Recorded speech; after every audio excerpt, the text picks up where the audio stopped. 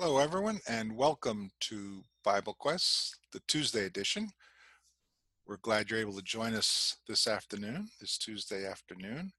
Um, we have an interesting program that we're going to be talking about this morning or this afternoon based on a question that came in.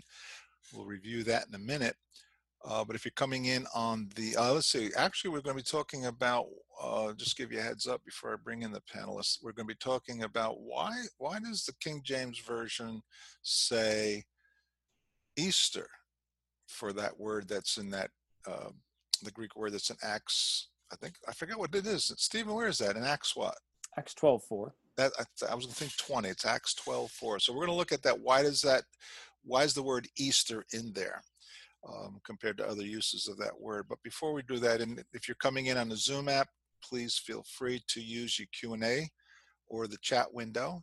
Just click on the box that says chat and enter in your comments, questions that you have. We'll address them during the program.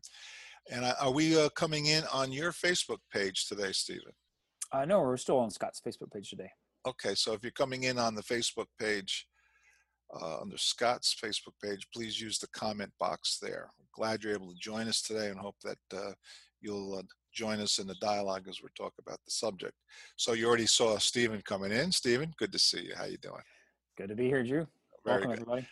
Yeah. And Scott, our program director, is here with us as well, but I don't see Scott. So we'll just give him a second. I don't see. Scott, are you there? Calling Scott. There he is. There we go.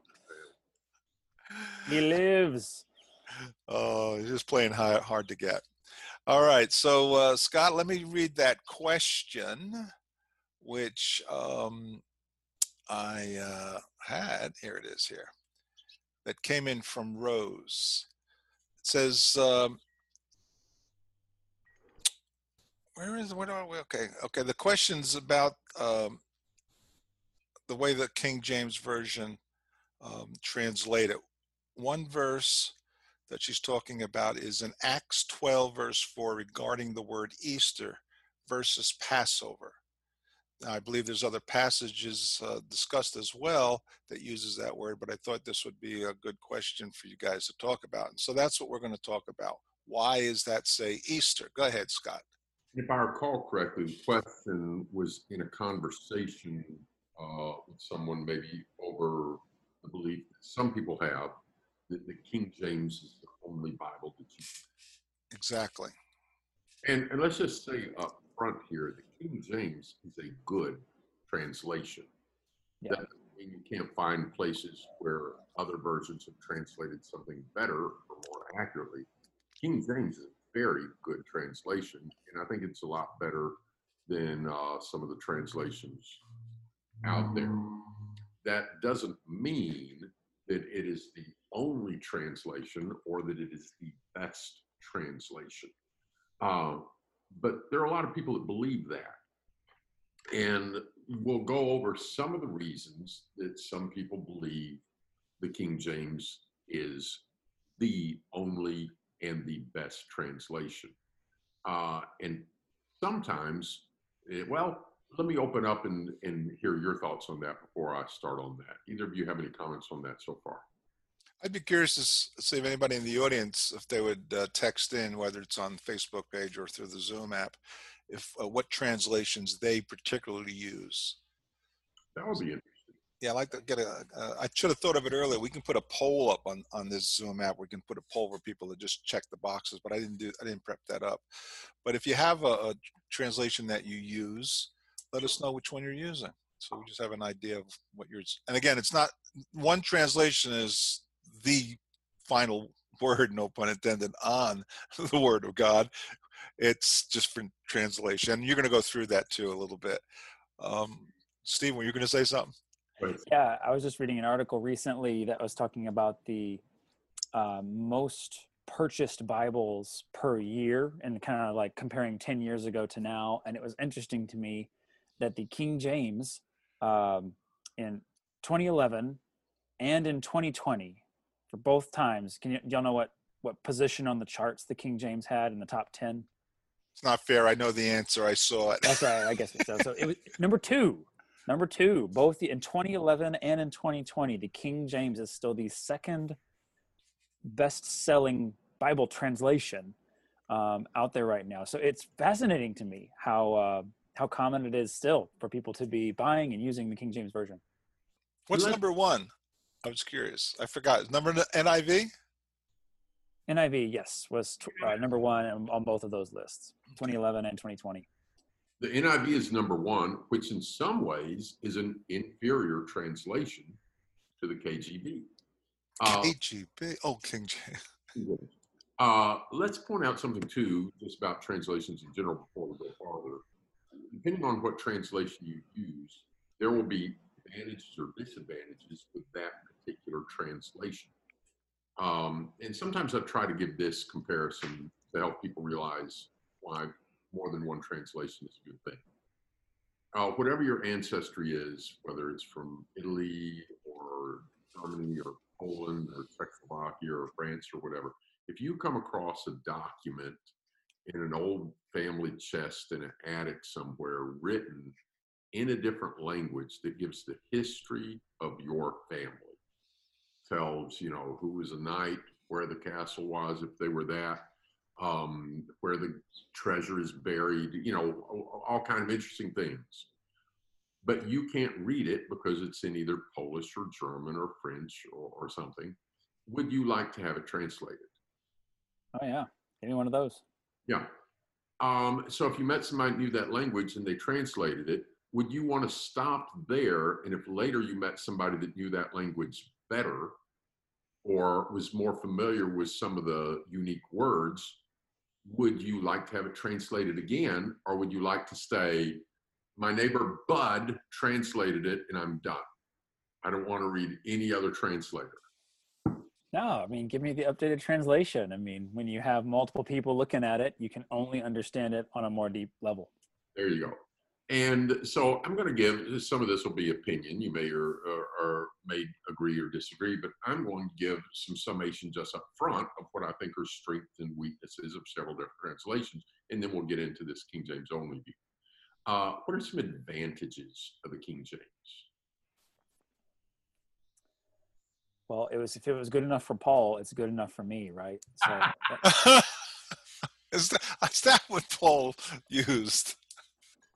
Paul, that's probably, there's a joke there, but that's probably one of the reasons why we should realize that the King James Bible is not the only one that should be used, because nobody could have used it before 1611. Right. Paul didn't use it. Peter didn't use it. And today, here's another point.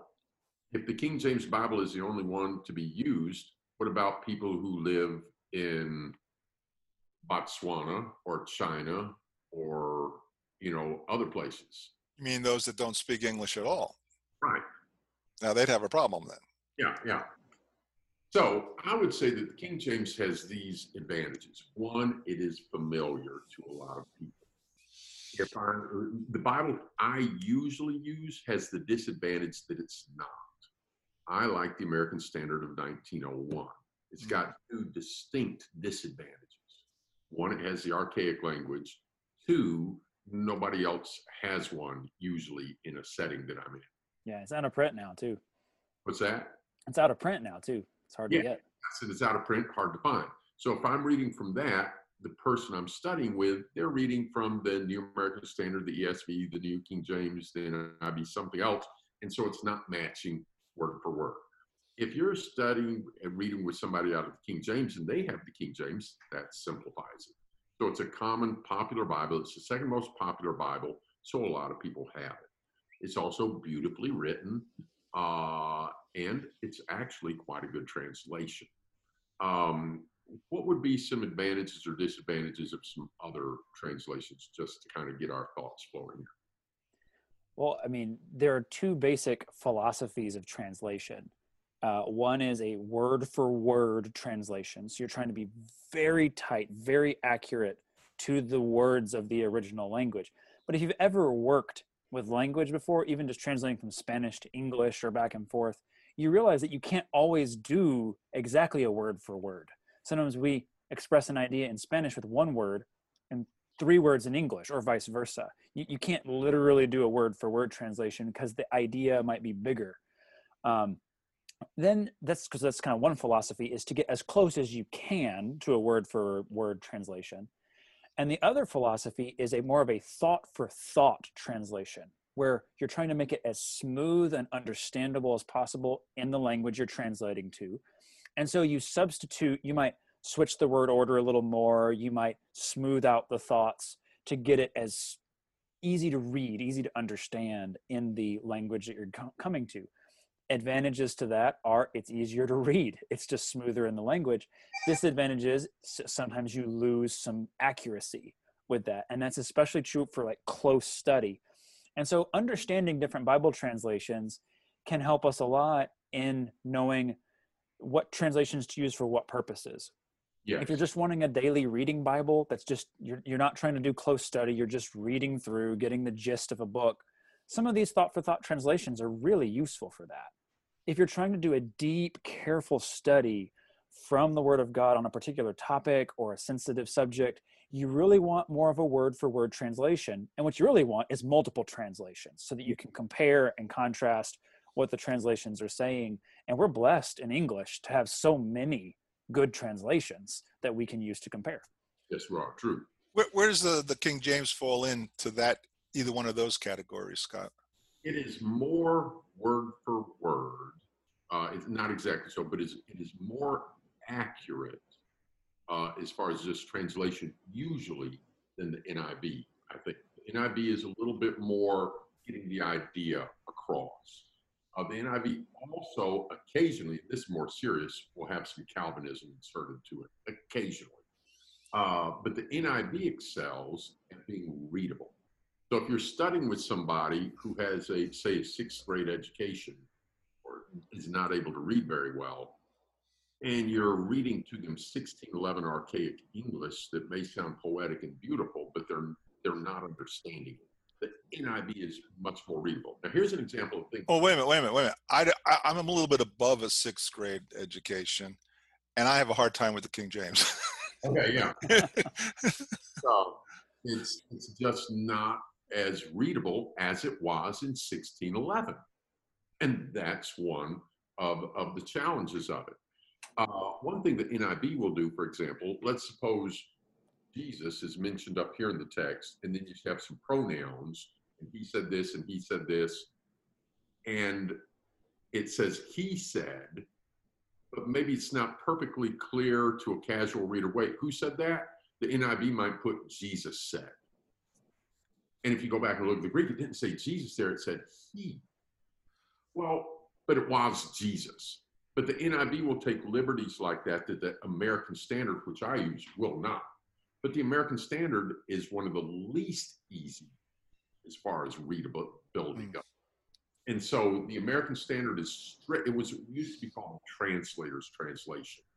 It's one of the most strict translations, but one of the least easily comprehensible and readable. If you're used to it, it's not that bad, but it's just not as easy as, say, the NIV or one that I really like, the ESV.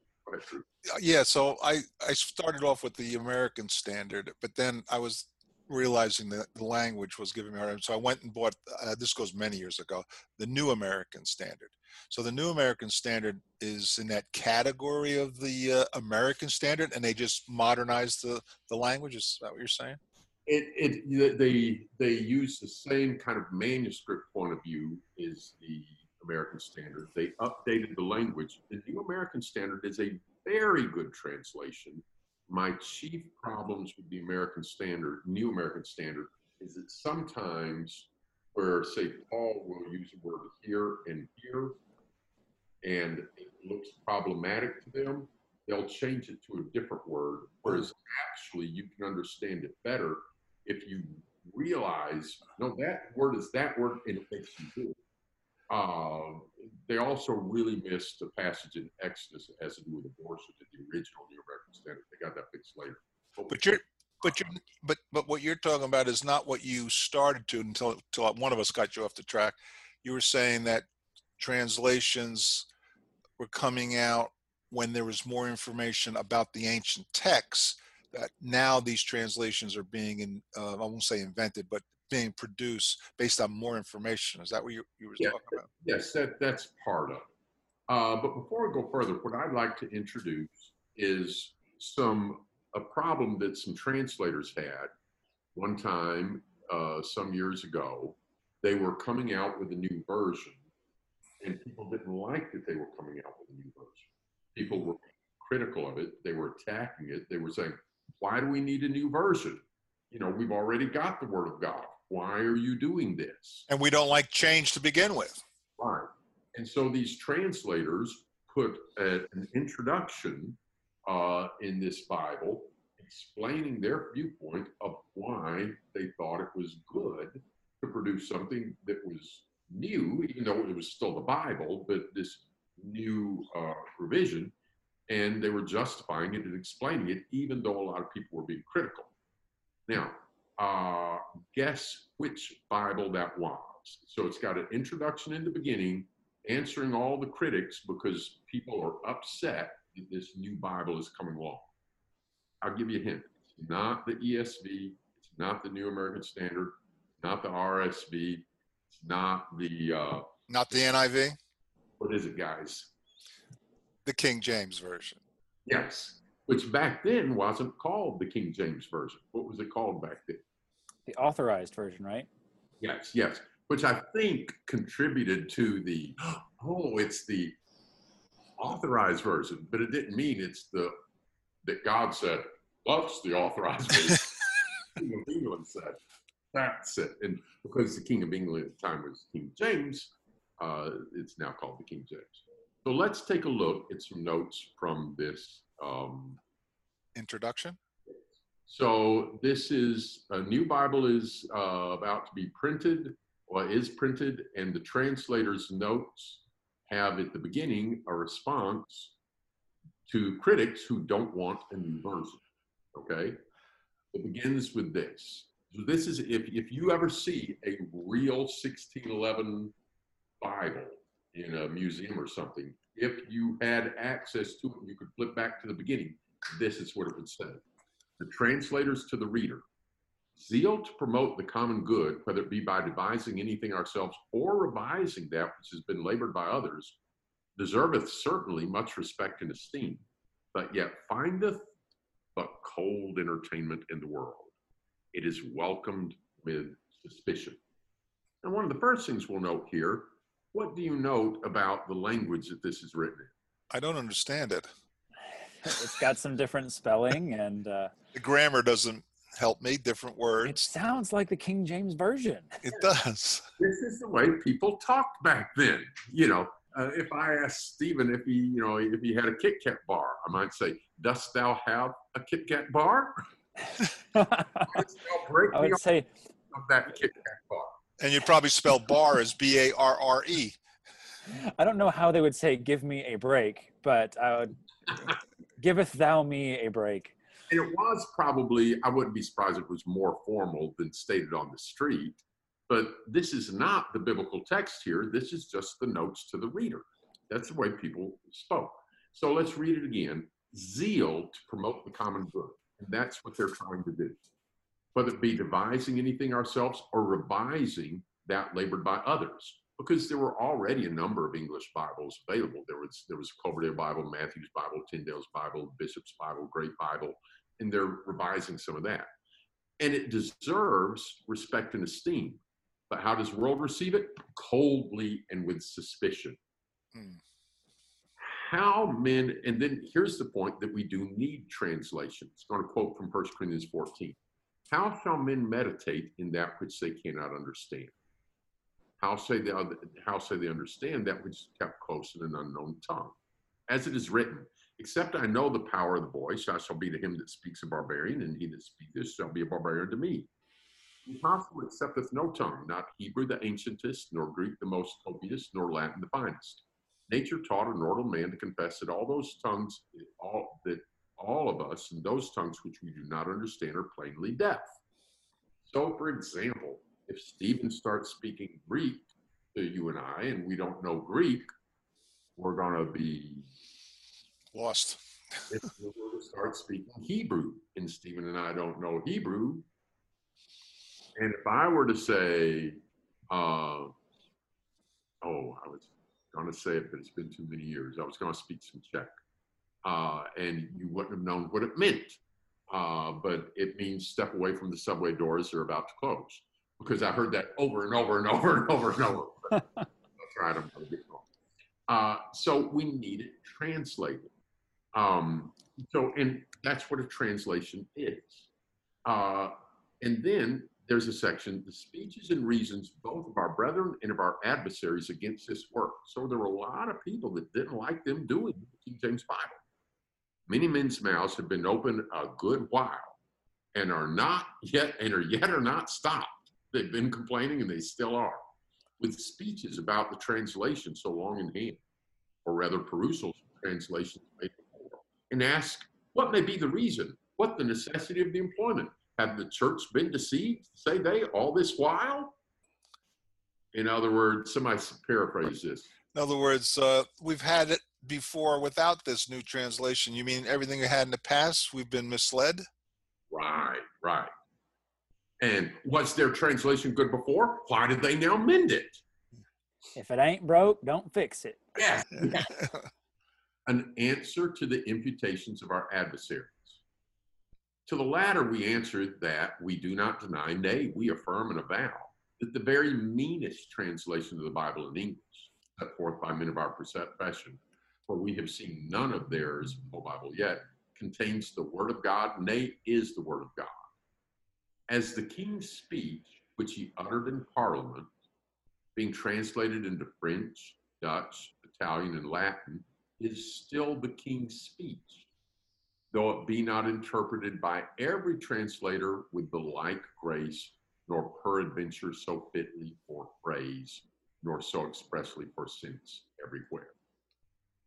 So, One of you translate that, please. So the king gives a speech in Parliament, and then it gets translated into French, Dutch, Italian, and Latin. And you might have several translators translating some of that. Say 2 people translated into French. Are they all going to pick the same French word? No. Probably not. If the king's speech mentions, I remember as a child, and stepping over the, and throwing rocks into the, and he uses a word, for a small flowing body of water. You mean like a river? 5 feet wide. Probably wouldn't use a brook. A brook. Stephen, how often do you use the word brook? Not a whole lot. I might say stream. Yeah. Somebody else might say creek. Someone else might say crick. Yeah, that's right. And so your translators are going to have some differences. It doesn't make one right or the other one wrong. Oh, say it was translated from French. Oh, you put stream and it should have been brook. Well, those words mean basically the same thing. But maybe one is slightly better or sounds better or something. But it's still the king's speech. Then it gives an illustration right after that. This is like 2 sentences later. But so we're still in the introduction of the King James Version. Some people just came in, and I want to make sure that's what we're reading here. Oh, very good. Yeah, this is the King James translators' note to the reader, because they've been attacked for coming up with a new Bible. And here they point out they're not claiming that they have gotten every word perfect. They don't assume that they did. And they give an illustration here from a person's appearance. First character and then physical. A man may be counted a virtuous man, though he has made many slips in his life.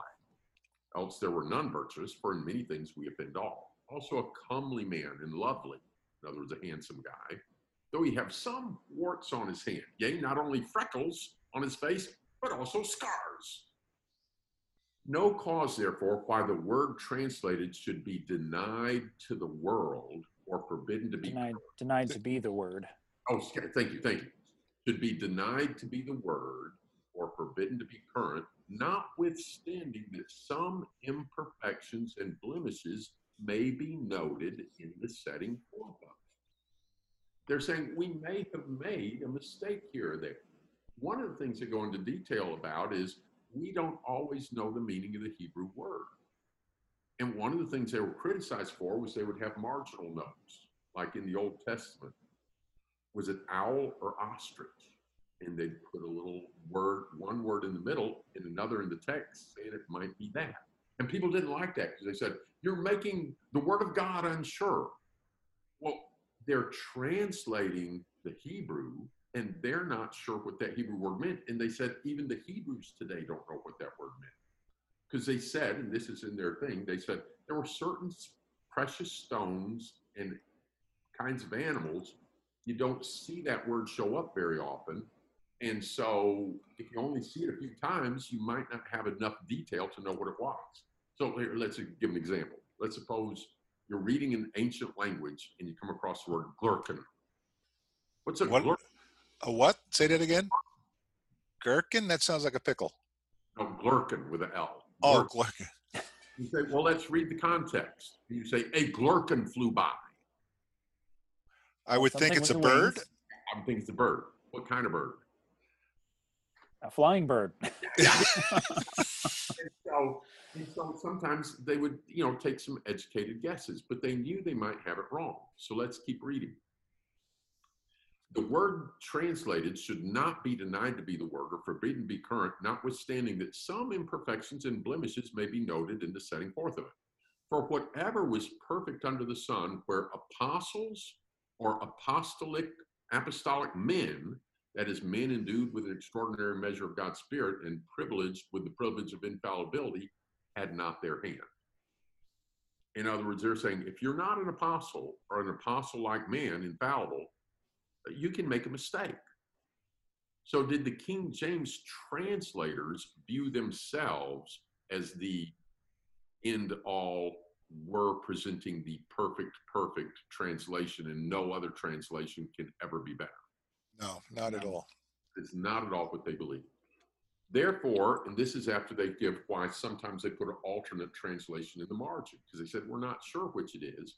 And they said, as St. Augustine saith, variety of translations is profitable for the finding out the sense of the scriptures.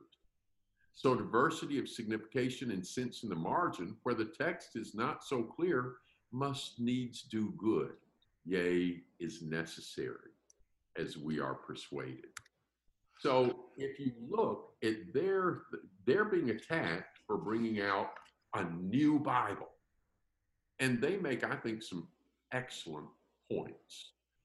So people that say today and claim that the King James Version is the only version we should be using, the very people who translated and brought it into the world, the King James Version, said the opposite.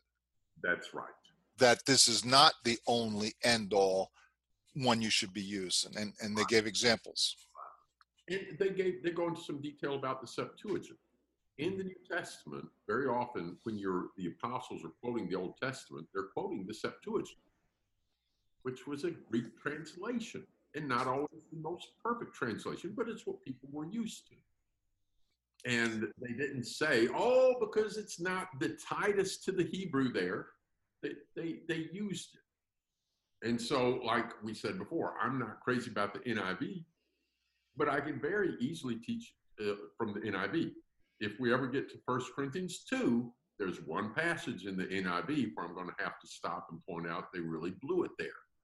But most of the time, it's very, very good, even if it's not the best translation. And so this whole attitude that you can only have one translation, and this one translation is the single impossible for anything ever to be better than it translation, is exactly opposite of what those men were saying. And that would be true then for really any translation, not just the King James. We can't say this is the best one, this is one you should be using. It's just not. And I like what you said before, with our technology today and online Bibles and also on our computers, you can have multiple translations and you can compare them and look at them. And so we should not get locked in and say, this is the one. Right. Again, it's a tremendous advantage in English that we have multiple translations to look at. It was interesting. I've had one study with someone who said the King James is the only Bible that we should use. And one of the things I did in that situation was simply to ask him, okay, you have a King James version. I'm using the English Standard Version. It's one that's based on newer Greek manuscripts that have been made.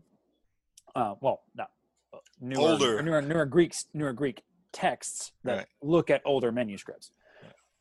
And I just said, just show me where the text has been corrupted. Because if it has been corrupted at some point from the King James to these modern translations, it'll show up in our English translations. And he dodged and dodged and dodged, and eventually showed me one passage that, like Scott illustrated earlier, it was someplace, I think it was in 1 Timothy, where the King James had Christ and the ESV had he, referring to Christ in the context.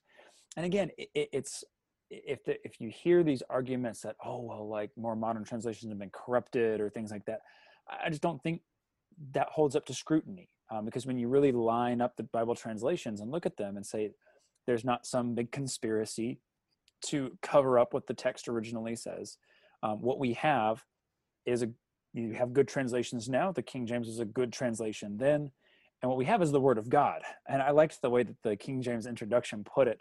I'm talking about, like translating the King's speech. Some are better for, the exact phrase, and others are better for the sense, but it's still the King's speech.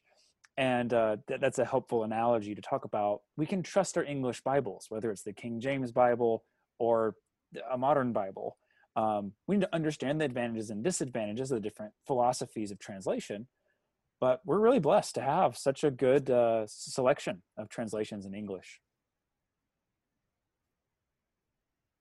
I'll also say we had some comments come in earlier when I think, Drew, you asked what Bible translations people are using. Neil said the New King James. David said the ESV. Beto said the NASB, or La Biblia de las Americas, which is the Spanish version of the New American Standard. I think we had another, I think Rod said the NIV. So again, it's just interesting if you just talk with different people now. There's all sorts of different translations that people use on a daily basis. And just people that I study with, I run into people who use the New King James, NIV. The New Living Translation is another. It's more of a paraphrase translation, very much on the thought for thought side. But you'll run into lots of different types of translations as you just talk with different people. So with all of that said, Scott, then how does the word Easter, that was the question that was leading to that question about the word Easter that is found in the King. In fact, that's the only translation that word is found in, right? Is the King James Version? As far as I know, I'm not sure if the New King James updates it or not. We can check that here. I'll check it here. Yeah. But let's pull up their Bible and let's go to Acts 12. The New King James does not use Easter. Isn't that interesting? Yeah. All right. So here's, let me share screen. All right. This is one curious place where the King James kind of blew it. But I cannot, there. Can you see is my text? Oh, you're not showing your screen currently. Oh, okay. Let me try it again. All right. So this is Acts chapter 12. And this is just an odd thing here in the King James. Acts chapter 12, reading from the King James. Because he saw it pleased the Jews, this is Herod. Let's back up to verse 1. Back at that time, Herod the king stretched forth his hand to vex certain of the church. This is, I believe, early 40s AD, if I remember. He killed James, the brother of John, with the sword. Because he saw it pleased the Jews, he proceeded further to take Peter also. These were the days of unleavened bread. When he apprehended him, he put him in prison and delivered him to 4 quaternions of soldiers to keep him, intending after Easter to bring him forth to the people. Peter therefore was kept in prison. Prayer was made for him, and you know what happens. He's released. These Jews, Easter is not a word used in the Bible, except here in the King James. And this is actually the word for Passover. So let's look at it here. We're going to go to, notice what time of year it is. It's the time of unleavened bread. The Feast of Unleavened Bread was what they did for the day that they sacrificed what? The lamb for the Passover feast. The Passover. Right. So that's what this is. Let's go to tools, and we're going to look at the interlinear. And the King James uses the Textus Receptus. We haven't talked about the difference between the Textus Receptus and By the way, Scott, let me interrupt you. This is a program that is called blueletterbible.org. It's online and it's free for everybody to use the way you're using it, right? Exactly right. If you've got a computer and you're on the internet, you can use this. It's free. Or an iPad or an iPhone or a tablet or a smartphone, you can use this. And if sometime later people would like us to talk about the difference between the Textus Receptus, which is text, a large body of text written, say, in the 10, 11, 12s, 1300s, et cetera, as opposed to earlier texts that we have hundreds of from back in, say, 2nd, 3rd, 4th, 5th, especially 3rd, 4th, 5th, 6th centuries and stuff. The King James is based on these latter ones. So they're very similar, but there will sometimes be some difference. Here's Textus Receptus, which King James generally uses, and here's morphological G&T, which follows more what more recent translations tend to use. We haven't got into that. For sake of time, we don't have time to get into that right now. But let's notice here, he's intending to keep him there until after Easter. Let's see what the Greek word is. We're going to pronounce it. Strong's G 3957. Pascha. Pascha. And let's see what that word is. It is the word for Passover. And let's see how it's used in the New Testament. This is the exact same word. You know, after 2 days, the feast of the Passover, and it's the feast of the Passover, and the Son of Man is betrayed to be crucified. Did Jesus say, you know that in 2 days is the feast of Easter? No. He said Passover. Where will you prepare that we shall eat the Passover? It's not where shall we prepare that we eat the Easter. It's where shall we eat the Passover. He said, I will keep the Passover at the house of my disciples. And they made ready the Passover. After 2 days was the feast of the Passover and of the unleavened bread. On the first day of unleavened bread, when they killed the Passover lamb. It's not when they killed the Easter bunny. It's when this word simply means Passover. Jesus's parents, Luke 2, his parents went to Jerusalem every year at the feast of the Passover. They didn't go to Easter. It's Passover. That's what this word means. For some strange reason, the King James translators, this is the exact same word. When they got to this, they put in intending after Easter to bring forth. Well, let's see what other Bibles translated. King James has Easter. The New King James, Passover. Passover, Passover, Passover, Passover, Pascua in Spanish. La Pascua. Passover, Passover, Passover. By the way, I like to look sometimes at Young's literal translation. That's a really pretty much word for word thing. He doesn't aim for readability. It's like, whom also having seized, he did put in prison, having delivered him to 4 Corinthians of soldiers of Garden, intending after the Passover. By the way, that's one of the article "thes" in front of it. Is that article there in the Greek? Yes, I believe it is. Because back in Acts 12, there is no article in the English. In the King James. In Greek shows up a lot more than we use it in English. Like it'll say, the Jesus said to the Mary, or the Mary said to the Jesus. Interesting. Okay. Yeah, the Greek article is there in Acts 12:4. Okay, Yeah. but they just don't record it in the King James. Okay.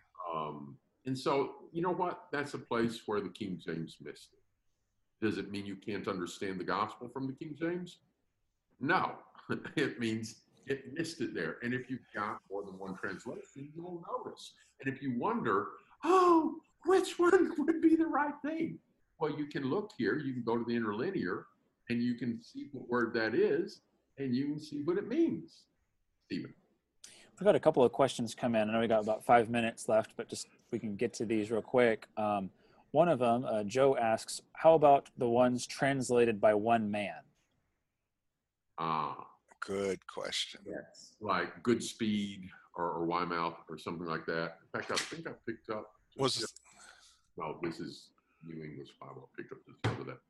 I would prefer something that was done by a translation team because, well, like it says in Proverbs, in a multitude of counselors, there is wisdom. You know, if the three of us were working on translation, none of us are qualified to do that, but if we were, and I go, okay, I'm working on Acts 12 here. Okay, then he's going to let him go after, he's going to kill him after Easter. And Drew, Easter, yeah, it's the time of year it's Easter. Say, Scott, the context there is Jewish people in the King of the Jews, and it's the unleavened bread. That's where does Pasch? It should be Passover. Oh, thanks. You know, advantage to having it done by a group instead of one man. We also, Go ahead. Go ahead. I've got another question that's come in, but if you got something more on that, go ahead. Just one other question. These are two questions that kind of go together. Junior asks, what about the New World Translation? And Herman asks, what about what the Jehovah's Witnesses use and say that Matthew 10:28 isn't in the original text? So, if you have one denomination that comes up with their own Bible, you can expect it to be self-serving, and it is.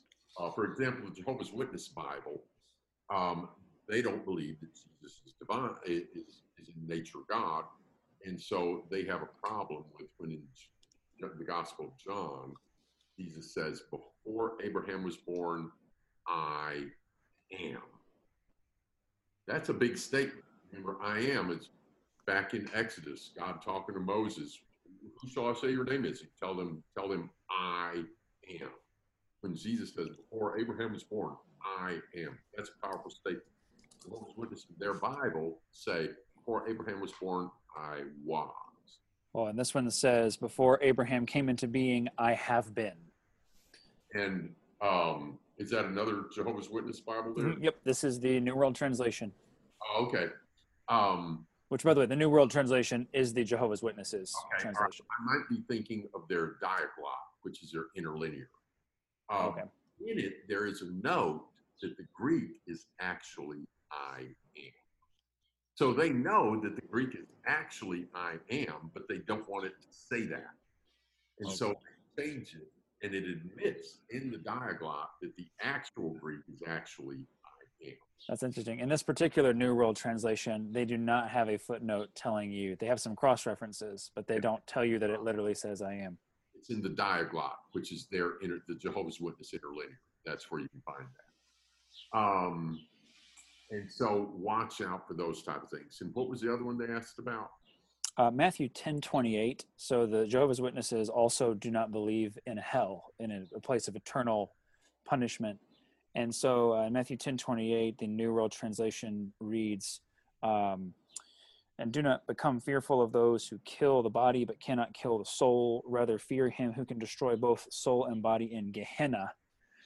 Now this says, they say Matthew 10:28 isn't in the original text. It looks like they have it here. Now, instead of translating it as hell, they transliterate the Greek word. Yeah. So this is the Greek word Gehenna. And this is really what happened with baptism. Instead of translating the word baptized and translating it as immerse or dip, they transliterated it and made up the English word baptize. So now instead of translating it as hell, which I think is a proper translation of this, they transliterate the Greek word, which is Gehenna. Yes. And they'll have their own ideas about what Gehenna means. But to transliterate the word allows you to kind of sometimes to redefine it and kind of do what you want to with it. Or So that's the water. right. Make it less clear. So there's not a question here about the manuscripts, because in the earlier manuscripts, in the papyri and the codexes from early on, it says in Gehenna, and in the Textus Receptus, it says in Gehenna, but that's in Greek. And when it's been translated, the King James has hell there, And the Jehovah's Witnesses have chosen to leave it in Greek, but the text is there either way. And was there one more question that I missed there? No, I think that's it. That's it. Thank you all very much for your comments today, and we hope this discussion has been helpful, not just in considering the King James Version, but in other translations of the Bible. We can trust our English translations. We're blessed to have a number of good ones, and we appreciate the dialogue and discussion today on this topic. We'll pick up next Tuesday at 2 o'clock Eastern, Lord willing. Thank you all for joining us today.